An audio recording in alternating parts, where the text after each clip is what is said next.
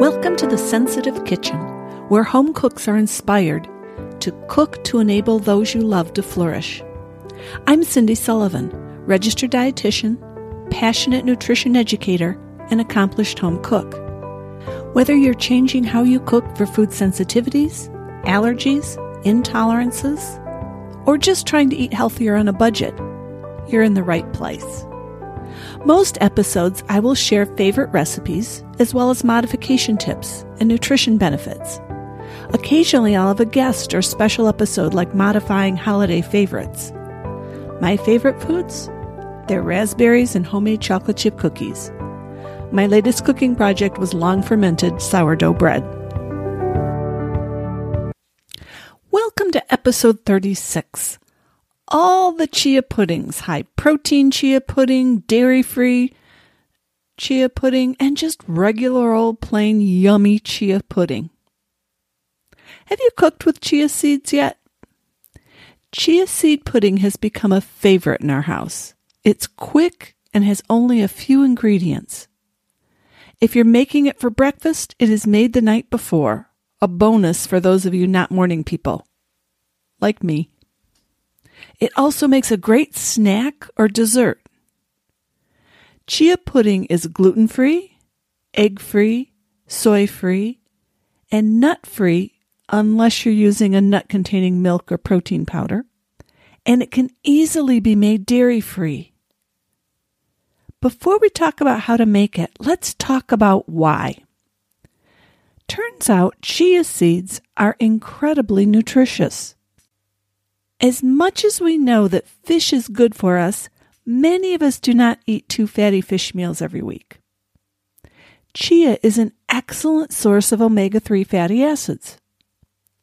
Unlike flax seeds, which need to be ground in order for the omega-3 fatty acids to be absorbed, when chia is soaked, the omega-3 fats are able to be absorbed right from the soaked chia seeds. Let's talk a little bit about these omega-3 fatty acids. Chia seeds are the best plant sources of omega-3 fatty acids. Your body has 2 essential fatty acids, linoleic and linolenic. Essential in this case means your body cannot make them. They're essential in your diet. Chia contains the hardest one of these to obtain, linolenic acid, an omega-3 fat. Your body can turn linolenic acid into the longer-chain omega-3 fatty acids, DHA and EPA. While this is not an efficient process, which means only a small percentage of the ALA is turned into DHA or EPA, they do make some EPA and DHA, as well as help with your omega-3 to omega-6 fatty acid ratio. Okay, enough with the alphabet soup. Let me summarize by saying while fish is still recommended as the best source of omega-3s, chia can certainly help. In preparing for this podcast, I reviewed some of the research on omega-3 fatty acids. It's impressive. In animal and human studies, omega-3 fatty acids have shown a beneficial effect on cardiovascular health. They do things like lower blood cholesterol, regulate heart rhythms, regulate blood pressure, prevent blood clots, and decrease inflammation. In terms of cancer, there's evidence that omega-3s may reduce the risk of colorectal cancer, prostate cancer, and lung cancer. They don't seem to have an effect on breast cancer or melanoma, but unfortunately supplements increase the risk of basal cell carcinoma. They improve the survival rates of patients diagnosed with colon cancer. Several epidemiological studies have shown that lower intakes of omega-3 fatty acids are associated with an increased risk of cognitive decline or dementia, especially for Alzheimer's patients. And there's evidence that correcting omega-3 fatty acid deficiency, and many Americans are deficient, may help treat both depression and ADHD. In summary, increasing your omega-3 fatty acid intake will improve your health. But interestingly enough, in the past 10 years, many studies have not shown the same benefit to taking an omega-3 supplement. In other words, eat foods that contain omega-3 fatty acids like fatty fish, walnuts, and chia seeds.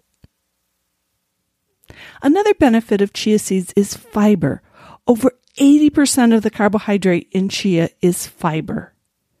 It contains about 5 grams of fiber per tablespoon. Much of it is soluble fiber, which can help lower your blood cholesterol level, keep your blood sugar stable, and feed the good bacteria that live in your gut. In terms of protein, chia provides a good source of complete protein. That means it contains all the amino acids your body needs, particularly the ones it cannot make, in approximately the proportion your body needs. I have 3 different high-protein chia pudding recipes to share with you today. The one that uses cow's milk provides 10 or 13 grams of protein per serving, depending if you add a protein powder or not. The dairy-free version with protein powder provides 8 or 9 grams of protein per serving. 2 of them use protein powders, and the protein powder I am so excited. I found 2 of them with just 1 ingredient. And the third one just uses the protein contained in milk and chia seeds. In addition, chia seed pudding is a good source of calcium, magnesium, and iron, as well as a variety of antioxidants. In addition to being amazingly good for you, what if I told you that chia seed pudding is amazingly easy to make? No cooking, just a few minutes of stirring, and some waiting time.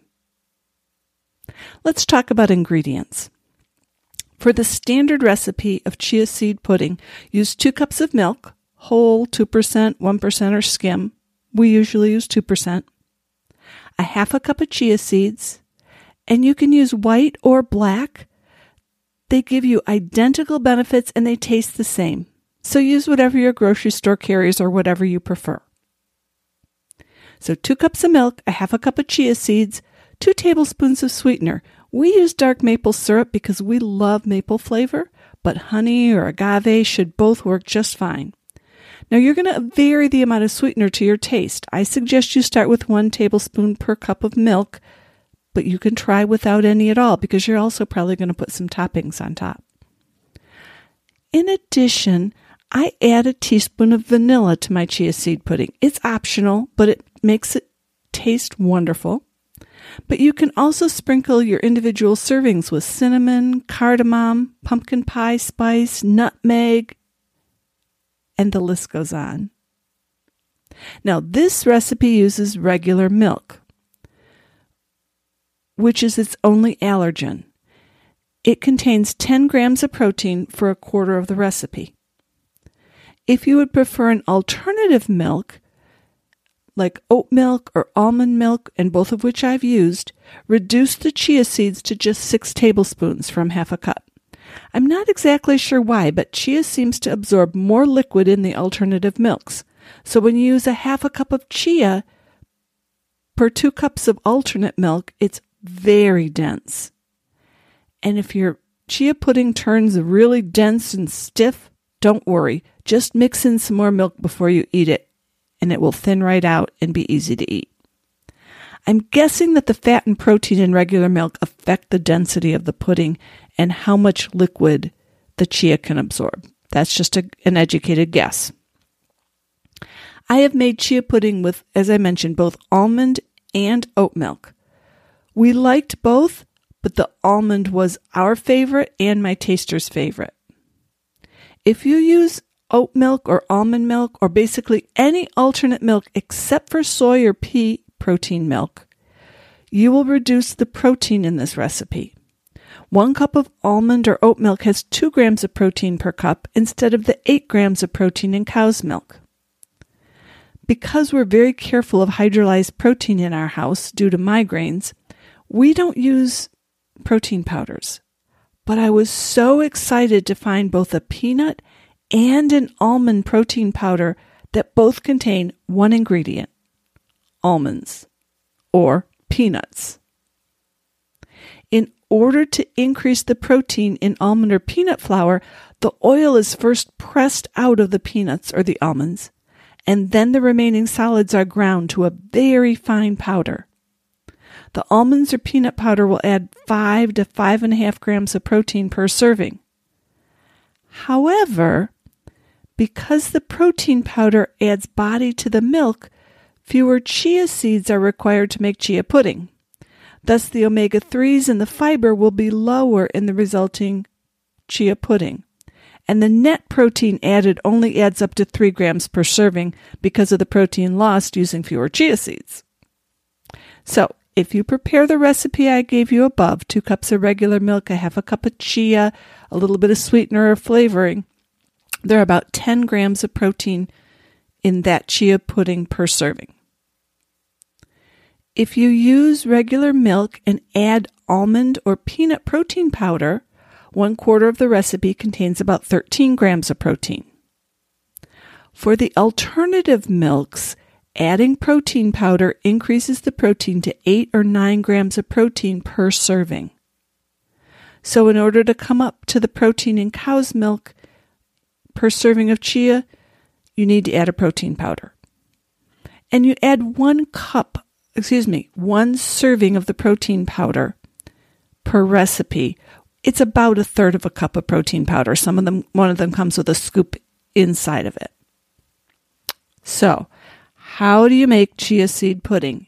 It's easy. This recipe requires no cooking. You put everything in a bowl or a large measuring cup and stir. I like to use my tulip weck jars. Upon mixing with the milk, the fiber in the chia seeds swells to form a gel, a pudding-like consistency. The only trick is to stir it several times in the first 10 to 15 minutes so it doesn't all clump up. And if it does clump up, just break it up with your spoon. Then let it sit for several hours or overnight in your refrigerator. If I'm using a protein powder, I use a whisk to stir the protein powder into the milk, and then I add the chia, the maple syrup, the vanilla, and stir. We like to make it in the evening so it's ready for breakfast in the morning, and it keeps for about a week in your refrigerator. So, taste. How does it taste? Yummy if you like tapioca pudding. Chia seeds have texture, similar to tapioca, but they're smaller and there's more of them. Chia seed pudding is a great template for all kinds of nutritious, delicious toppings. Hazelnuts and mangoes or berries are my favorite, but bananas, peaches, pecans, walnuts are all yummy. Plus, you can sprinkle with spices like cinnamon or cardamom, pumpkin pie spice, nutmeg. Your sweetener can also add flavor.